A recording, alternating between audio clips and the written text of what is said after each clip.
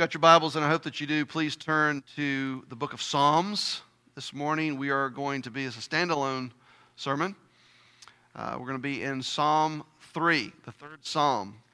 A few years ago, I determined that on some standalone Sundays in between various sermon series, I would begin to preach through the book of Psalms. We haven't covered a whole lot of sermon series. We're in Psalm 3. But nevertheless, we will continue. In this psalm, we find King David surrounded by enemies, overwhelmed, outgunned, overmatched, as if all of life is closing in on him, the walls of life caving in on him. And in King David, in this condition, we identify with him. Some of you may be able to identify with him now. What's going on in your life now? Overwhelmed. Seems like the walls of your life are caving in. You're surrounded by your enemies. Let us learn from David how he responds to that situation. Psalm 3, this is the word of God. A psalm of David when he fled from Absalom his son. O Lord, how many are my foes? Many are rising against me. Many are saying of my soul, there is no salvation for him in God. Selah. But you, O Lord, are a shield about me, my glory and the lifter of my head. I cried aloud to the Lord, and he answered me from his holy hill. Selah. I lay down and slept. I woke again, for the Lord sustained me. I will not be afraid of many thousands of people who have set themselves against me all around. Arise, O Lord, save me, O my God. For you strike all my enemies on the cheek. You break the teeth of the wicked. Salvation belongs to the Lord. Your blessing be on your people. Selah. Let's pray. Our God, we thank you so much for this precious book. And in particular this morning, Father, we thank you for this treasury in the Psalms, the songbook of the nation of Israel. And we thank you for your servant David, through whom you breathed out these words. We ask for your Spirit, Father, to give us not only an understanding of what this means to us, but how we should apply it to our lives. And we ask in faith that you would cause us to bear spiritual fruit for you and your kingdom and for your glory as a result of how you change us through this. We ask this in faith in Jesus' name. Amen. The first thing that we notice about Psalm 3 is that it's got a title to it. This is the first of the Psalms that has this kind of superscription before the actual verses begin. It says, a psalm of David when he fled from Absalom, his son. This is actually part of the original manuscripts. That's not always the case when we see headings like this. If you look at Psalm 1, in my Bible at least, in my translation, before Psalm 1 it says Book 1, and then it says the way of the righteous and the wicked. I don't know if yours says that or not, but that's not part of the original scriptures. But this superscript here under Psalm 3 is in all caps, which the translators of my Bible, the ESV, the English Standard Version, note that when they use all caps, that is to signify to us that that was part of the original manuscripts. And so in this superscript, in this title, we are told three things. First of all, we're told that it's a song. This is the first psalm that's titled a psalm. In fact, that's the first time we see that word in the book of Psalms. Perhaps the book itself is named for Psalm 3 and how it is titled. The word literally means a song. Poetry that is put to a melody and has music with it.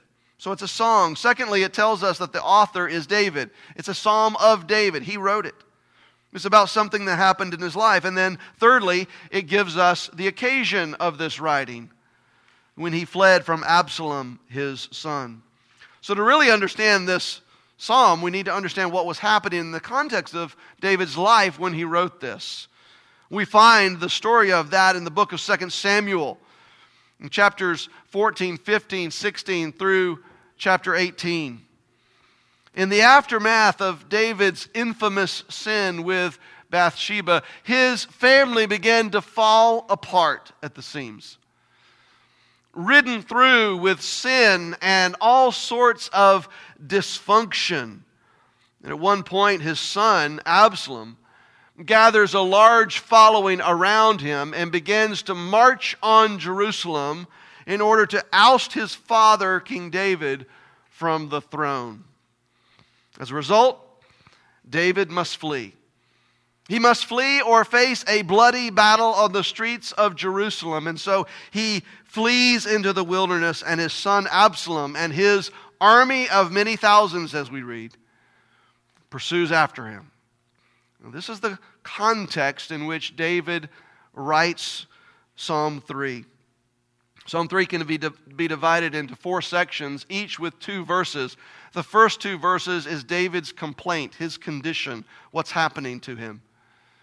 In verses 3 and 4, we see then David express his conviction of who God is to him. In verses 5 and 6, we see David's response to who God is. And then he closes in verses 7 and 8 with his petition and prayer. So in verses 1 and 2, David says, I'm surrounded by my foes. I'm surrounded by many enemies. The word many is repeated 3 times in those first 2 verses. David's telling us something, that there are many enemies surrounding him. David's enemy is Absalom, but there are many with him. This huge army of soldiers, many thousands that have set out from Jerusalem to find David and to dethrone him. David says they are rising up against him, which tells us that in this moment, David feels low and he feels small compared to his enemies who are rising up against him. And he also says that his enemies say something to him, and they say it to his soul, which to me means it's a message that's getting in. These enemies are saying something to his soul, and the message that they say to him is there is no salvation for him in God. This is a picture of David overwhelmed, outmatched. A multitude of enemies arrayed against him. Many enemies. He's surrounded. They're rising against him, and they're saying to his soul, there is no salvation for you in God. Now, how are we to interpret this? I think we have a couple of different planes on which to run our interpretation of a psalm like this. First, there is the temporal, personal plane. And we feel it, right? David's overwhelmed. He is exhausted. He's at his wits' end. It seems like all of life is crashing in, that the walls of life are caving in on him. He's surrounded by enemies, those who intend to do him in. And on this personal plane, we can identify with him. Have you ever felt like this? Overwhelmed, exhausted, outgunned, outmatched. You feel surrounded by the enemies of life, like the walls of your life are crashing in. Have you ever felt like that? We all have. I have. David's enemy was Absalom, enraged with blind vengeance and jealousy, with a laser focus on dethroning his father. And with Absalom is many thousands of soldiers along with him. Who is our enemy? We have a multitude of enemies as well. Sin, Satan, and the fallen world in which we live. Listen to what the Apostle Paul says about the destruction that sin has caused in our life. He says in Ephesians 2, verses 1 and 3, "And you were dead in your trespasses and sins." Sin causes death.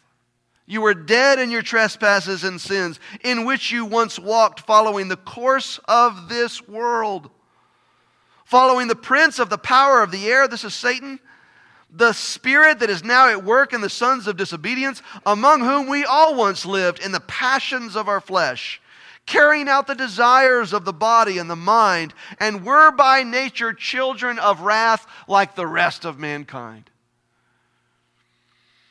And what does Paul say in Romans 8:13 about living according to the flesh? He says, if you live according to the flesh, you will die.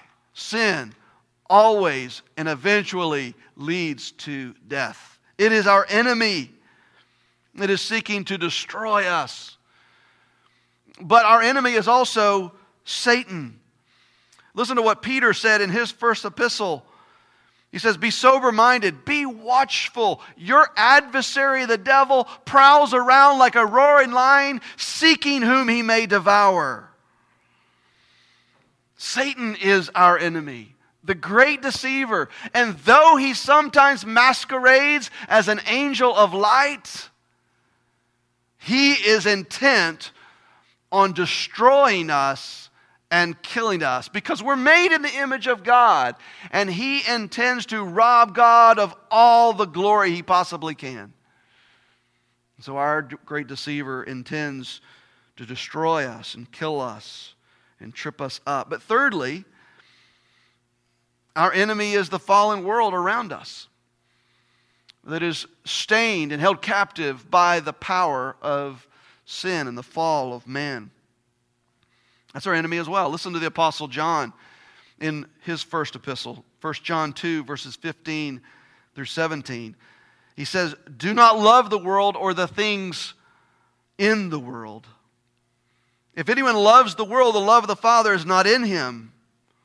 For all that is in the world," and we don't have to guess because he tells us, "the desires of the flesh, the desires of the eye, the pride of life, is not from the Father, but is from the world. And the world is passing away along with its desires, but whoever does the will of God abides forever." So this fallen world around us likewise is our enemy.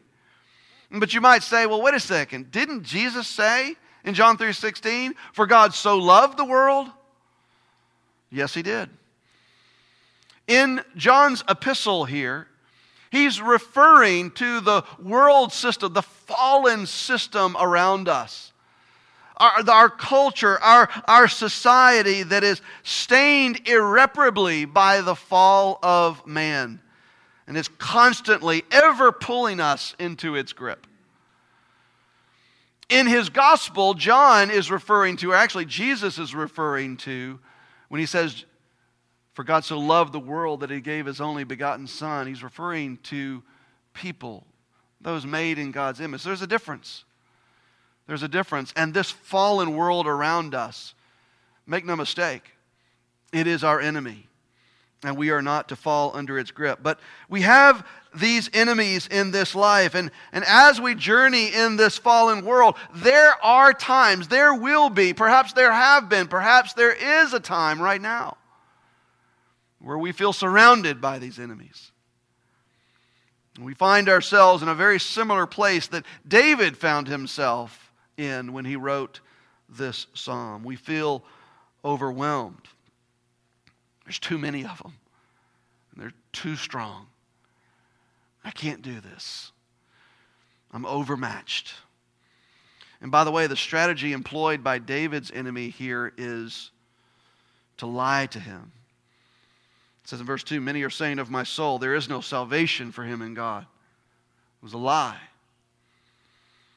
And what a dreadful lie that is. Listen to what Charles Spurgeon says of this. He says, it is the most bitter of all afflictions to be led to fear that there is no help for us in God. What a dreadful thought that is. To be lied to and to be tempted to fall into the grip of that deception that there is no help for us in God. That was the lie from David's enemy. Our enemies lie to us as well, do they not? Sin promises delight without consequences. Just like the Turkish delight that Edmund fell in love with. It promises delight without consequences. But in the end, it kills. Satan whispers to us in the dark of the night, we are too sinful to be forgiven. That we're too far God. God cannot love something as unlovable as you. He lies. The world tells us that there is no God. And if there is, He's small and He's weak. Or that He doesn't love us. These enemies that surround us often attempt to demoralize us by causing us to question God's ability or God's character, just as David's enemy did with him. And so we find ourselves on this temporal, personal plane identifying with David in this condition of being overwhelmed by enemies and just life in general. But there's a second plane on which we must run our interpretation for this psalm as well as other psalms that we find in this book. And that is the eternal redemptive plane. What do I mean by that? Well, for centuries the Israelites would have read the book of Psalms and would have read Psalm 3 and sung Psalm 3. And they would also identify with David's predicament. They would see their enemies surrounding them and they would say, yes, I know what it feels like to feel overwhelmed and outmatched and outgunned. But sometime later, during the period of the exile, when they're in exile in Babylon, a remnant of Israel, a faithful remnant, would have begun to see something else in these kind of psalms of lament. See, during the exile, the nation of Israel had been utterly defeated, and they had lost all temporal hope. Their country had been demolished. Their national identity had been dashed. The temple lay in ruins, and they were a conquered people in a foreign land. And they would begin to wonder if God had forgotten them. But that remnant, that faithful remnant, the true Israel, the Israel that was Israel not just by birth, but by faith, would have remembered the promises to Abraham that we just finished studying in our study of Genesis. Promises not just of offspring of land, but a promise that through this nation of Israel, all the peoples of the earth would be blessed. And they would recognize as they are in exile that this is yet to be fulfilled. It hasn't happened yet. And they would see the promise of their father Abraham as an extension of the curse on the serpent that we looked at in Genesis chapter 3 in our summary last week. This promise that there was coming one from the seed of the woman who would one day crush the head of the serpent, defeating sin and death for God's people forever. And then these Israelites in exile would remember that this promise of a Redeemer would later be linked to a promise of a king that would come from the tribe of Judah. The Lion of the tribe of Judah. A forever king who would reign in a forever kingdom. But they knew that this couldn't be referring to King David, because King David had lived and died at this point. He was long gone.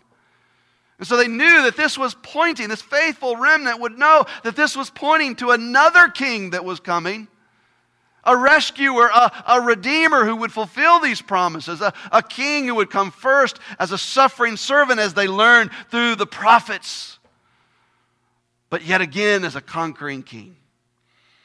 And so when these Israelites in exile would read a psalm like this, they would see David, and on a temporal, personal plane, they, like us, would identify with David and say, yes, I know what it's like to feel overwhelmed and outmanned and outgunned and surrounded, and like the walls are caving in. I know what it feels like. But on an eternal redemptive plane, they would see a promise of a Messiah. And we as well see here a prefiguring of Christ. In fact, every time we see David in the Scriptures, we can and should look at that passage through the lens of the New Testament and through the lens of the gospel, the promise of a coming king. And so on this plane, when we see David surrounded by his enemies, we would do well to be reminded when Jesus was surrounded by his enemies as well. When the betrayer came in the dark of the night with a host and a legion of soldiers to take him away in custody. And then later, when the crowds in Jerusalem would cry out for the release of a true criminal, but of Jesus, they would say, "Crucify him, crucify him."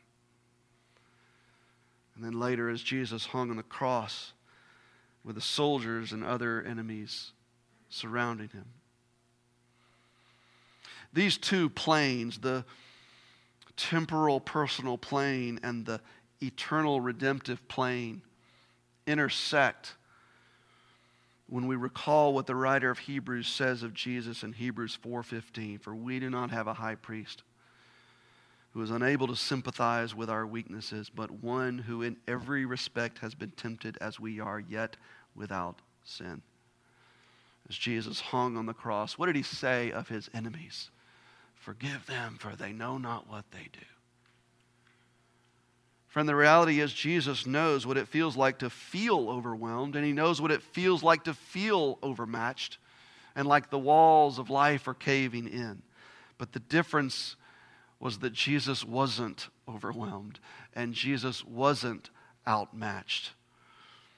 And because of what Christ has done for us, neither are we, because of grace through faith in Christ alone.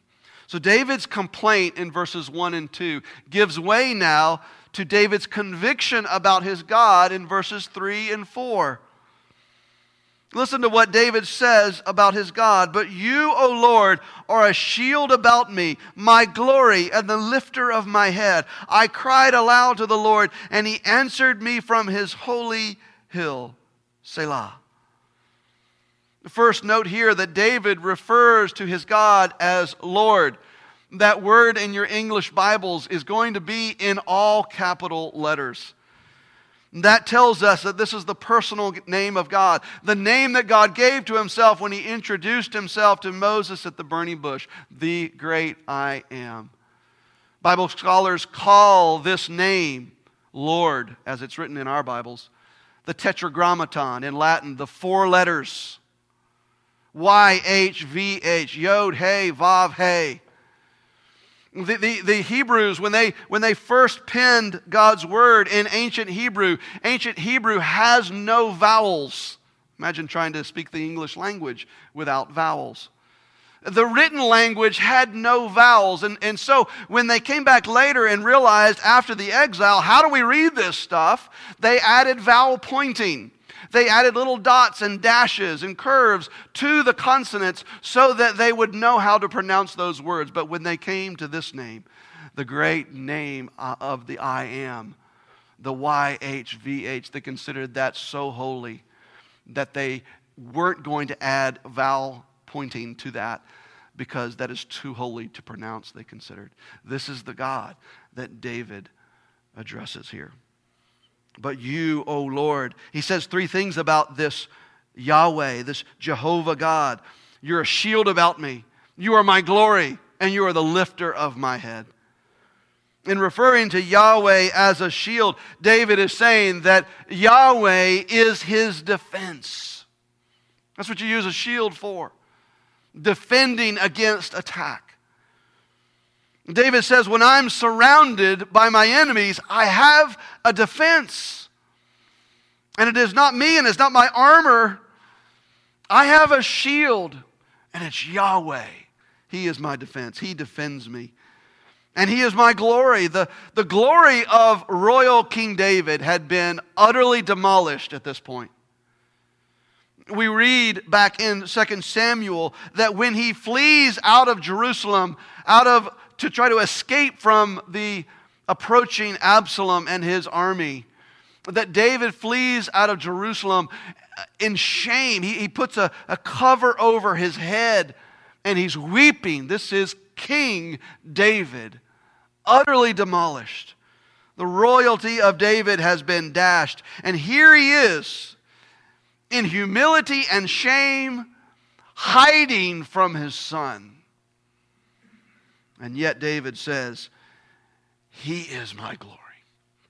Yahweh is my glory. He's focused on God's glory, not his own. And then he says, Yahweh is the lifter of my head. When I am down, when I am overwhelmed by sadness and dejection, Yahweh lifts my head. He lifts my countenance and restores my soul. When we feel overwhelmed, outgunned, outmatched by our enemies, sin, Satan, and the fallen world around us, like the walls are caving in around us, church, what we believe about God makes all the difference. If we believe that He is small and weak and not sovereign, the fact that He is our shield is of no comfort to us. But if we believe that He is the all-powerful, all-knowing, sovereign Creator God, then what a great comfort. What a great comfort to know that our defense is Him and that He is our shield. Then we will not be derailed by sufferings and weaknesses. Instead, we will, as Paul later told the church in Corinth, we will glory in our weaknesses because in our weaknesses He is made strong. And to know that this God is our shield and He is our glory, to know that this God lifts our countenance, lifts our head, restores our joy as we consider the joy of sharing in the sufferings of Christ for His glory. And then look at verse 4 again. David says, I cried aloud to the Lord, and He answered me from His holy hill. David cries aloud to the Lord. I find that significant and a comfort. He cries aloud to the Lord. He is surrounded by enemies who wish to do him in. He is overwhelmed, outmatched, outgunned. And he doesn't crawl into his prayer closet and whisper a prayer request to God. Aloud to the Lord. With his men standing around probably wondering what in the world is happening to David. Friend, there is a time for crawling into our prayer closet and whispering a prayer to God. But there is also a time for just crying out to the Lord with no concern for decorum or propriety. Lord, I need you. I can't do this alone. God, help me, help me, help me. Have you ever been there? I have. And what does David say? He answered me from his holy hill. Selah. We see that word Selah 3 times in this psalm. We don't know exactly what it means, but Bible scholars tell us that it has something to do with how the music is arranged around these lyrics. As if something has to happen here at this point that's just been made. As if perhaps it's to lead to a crescendo in the music, highlighting what has just been spoken.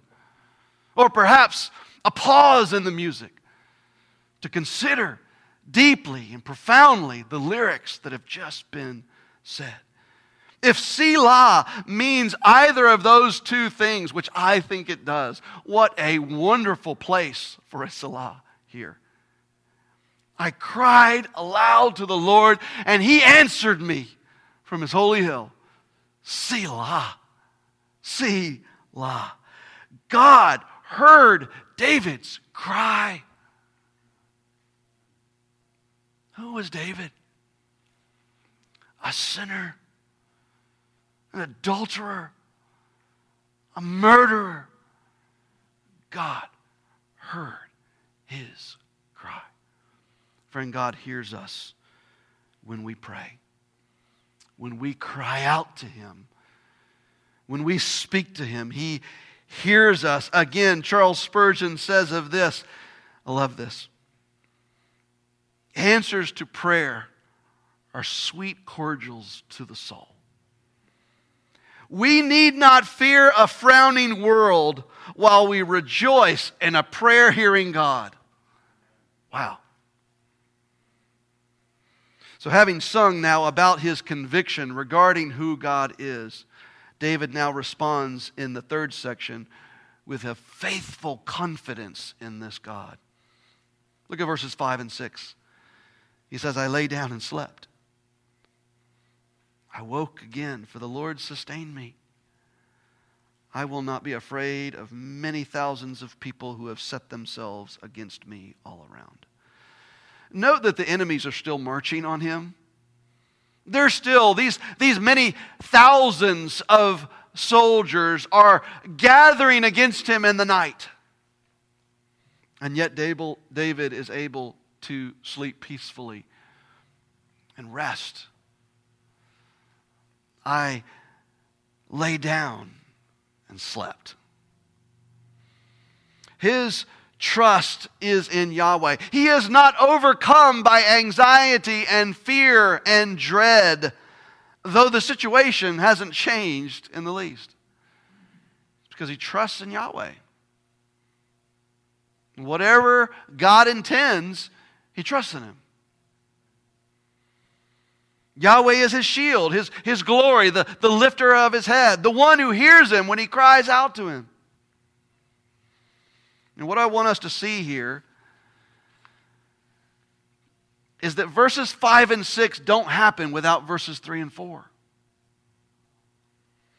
If David doesn't believe that Yahweh is his shield, his glory, and the lifter of his head, and that he is those things because of his omnipotence and sovereignty and unmatched glory, if he doesn't believe those things, then he's not going to sleep soundly as many thousands gather against him in the night. David's focus is on God, on Yahweh. That's what fills his heart, his mind, his soul. And because his focus is on God, his enemies seem small. Church, if our focus is on our problems, our situations, our circumstances of being overwhelmed, our enemies gathered around us, if that is what our focus is, our God will seem small.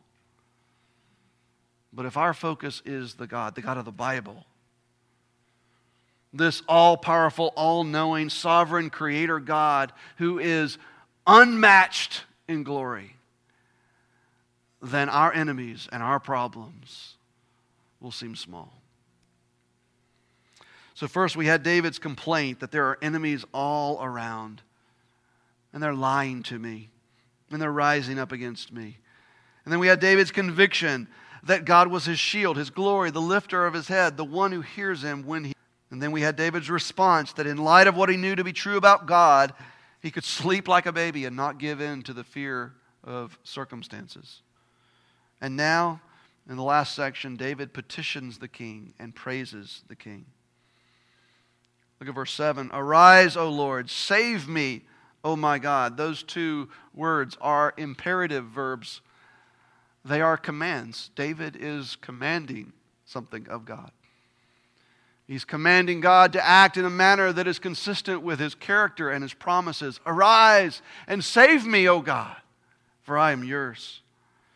His only hope is in God. Not his armor, not his ability, not in the few friends that stuck by him in the wilderness, but in Yahweh. But his confidence in this God is so strong that he suggests that he need merely to arise and it would be done. Arise, my Lord. Save me, oh my God. David's faith in the power of God is strong. And then David likens his enemies to wild beasts. Verse 7 continues, for you strike all my enemies on the cheek. You break the teeth of the wicked. This continues the hunting metaphor that we saw in the previous verse. At the end of verse 6, when he talked about many thousands of people have set themselves against me all around. The picture there is of a hunting party surrounding its quarry, set to ambush it.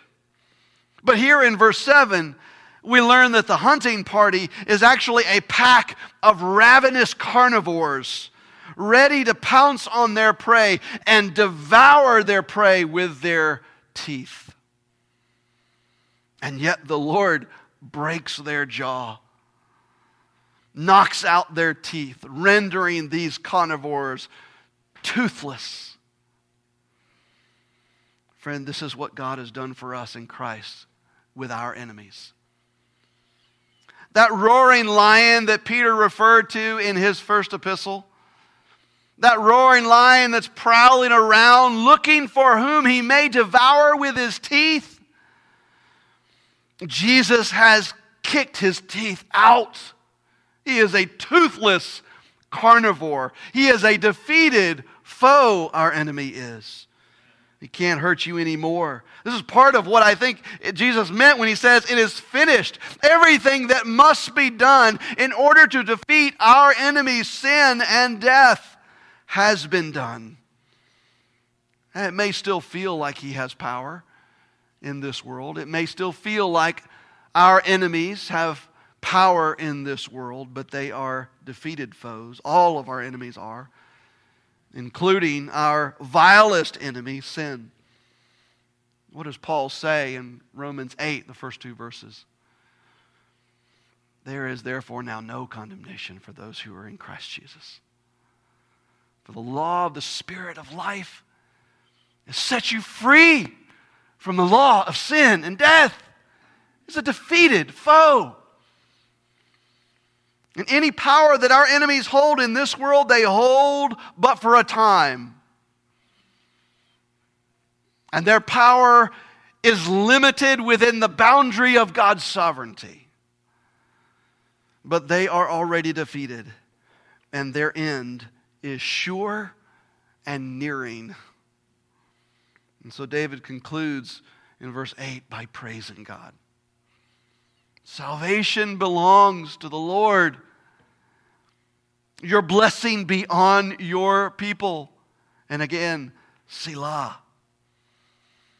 Salvation not only comes from the Lord, salvation belongs to the Lord. Here we have this strong Old Testament affirmation that our God is sovereign in the salvation of sinners. Once again, listen to the Prince of Preachers, Charles Spurgeon. He says this verse contains the sum and substance of Calvinistic doctrine. Search Scripture through, and you must, if you read it with a candid mind, be persuaded that the doctrine of salvation by grace alone is the great doctrine of the Word of God. Salvation belongeth unto the Lord. This is a point concerning which we are daily fighting, he says. Our opponents say salvation belongeth to the free will of man. If not to man's merit, at least to man's will. But we hold and teach that salvation from first to last, in every iota of it, belongs to the Most High God. It is God who chooses His people. He calls them by His grace. He quickens them by His Spirit and keeps them by His power. It is not of man, neither by man. Not of man that willeth, nor of him that runneth, but of God that showeth mercy. May we all learn this truth experientially, for our proud flesh and blood will never permit us to learn it any other way. Unquote. Let us rejoice, church, that salvation belongs to the Lord. God is sovereign in the salvation of sinners. And in humility, because we're worms, in humility, may we bow before Him and thank Him that He has extended that mercy and grace to sinners like you and I. Well, what do we do with a psalm like this third psalm? What application can we bring to our lives? Let me just offer to you in closing 5 applications to this passage. First of all, be aware of your enemy's position, your enemy's presence, and your enemy's strategy. It's a good thing, right? It's a good thing that David was aware of Absalom's presence and of the approaching army. I don't know how he was aware, but he was aware. It's a good thing. It is not good to be unaware of our enemy's presence and our enemy's strategy. It is a spiritual reality that we do have enemies who are seeking to dissuade us from fidelity to God's will and God's plan. And just as with David, we know our enemy's strategy is often to lie to us, to tell us lies that we are susceptible to believe, to demoralize us by causing us to question God's character and God's promises. It's as old as the garden. So be aware of your enemy's presence and their strategy. But secondly, in light of that, be assured of who God is and what that means for you. Be assured of who God is. Church, if your problems and your enemies seem larger to you than God, then your God is too small. And so may I humbly exhort you to dive back into the Word of God and encounter again the God of the Bible, who is omnipotent, all-knowing, and unmatched in power and might and glory. Get to know Him again. And then you will see your enemies in a true light. Thirdly, be reminded that God hears you when you cry out to Him. God hears you when you pray. What an incredible blessing God has given to us in this. This is part of what Jesus accomplished when He died on the cross and rose again 3 days later. He granted access to those who come to Him by faith to enter into the throne room of God, to speak to this omnipotent, sovereign Creator God, and He hears us.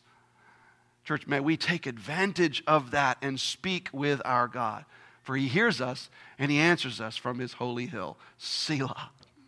Selah. Fourth, rest in the confidence that God is in control. When I hear David say in verse 5, I lay down and slept, I woke again, for the Lord sustained me. I'm reminded of Paul's exhortation to the believers in Philippi, in Philippians 4, 6, and 7, when he said, be anxious for nothing, but in everything, by prayer and supplication with thanksgiving, let your requests be made known to God. And the peace of God, which surpasses comprehension, shall guard your hearts and minds in Christ Jesus. Notice the order. First there is prayer, crying out to God. And then there is peace. A peace that surpasses comprehension. A peace that doesn't make sense given the circumstances. You're surrounded by enemies, the walls are caving in, and yet you have peace. Like David, with tens of thousands surrounding him.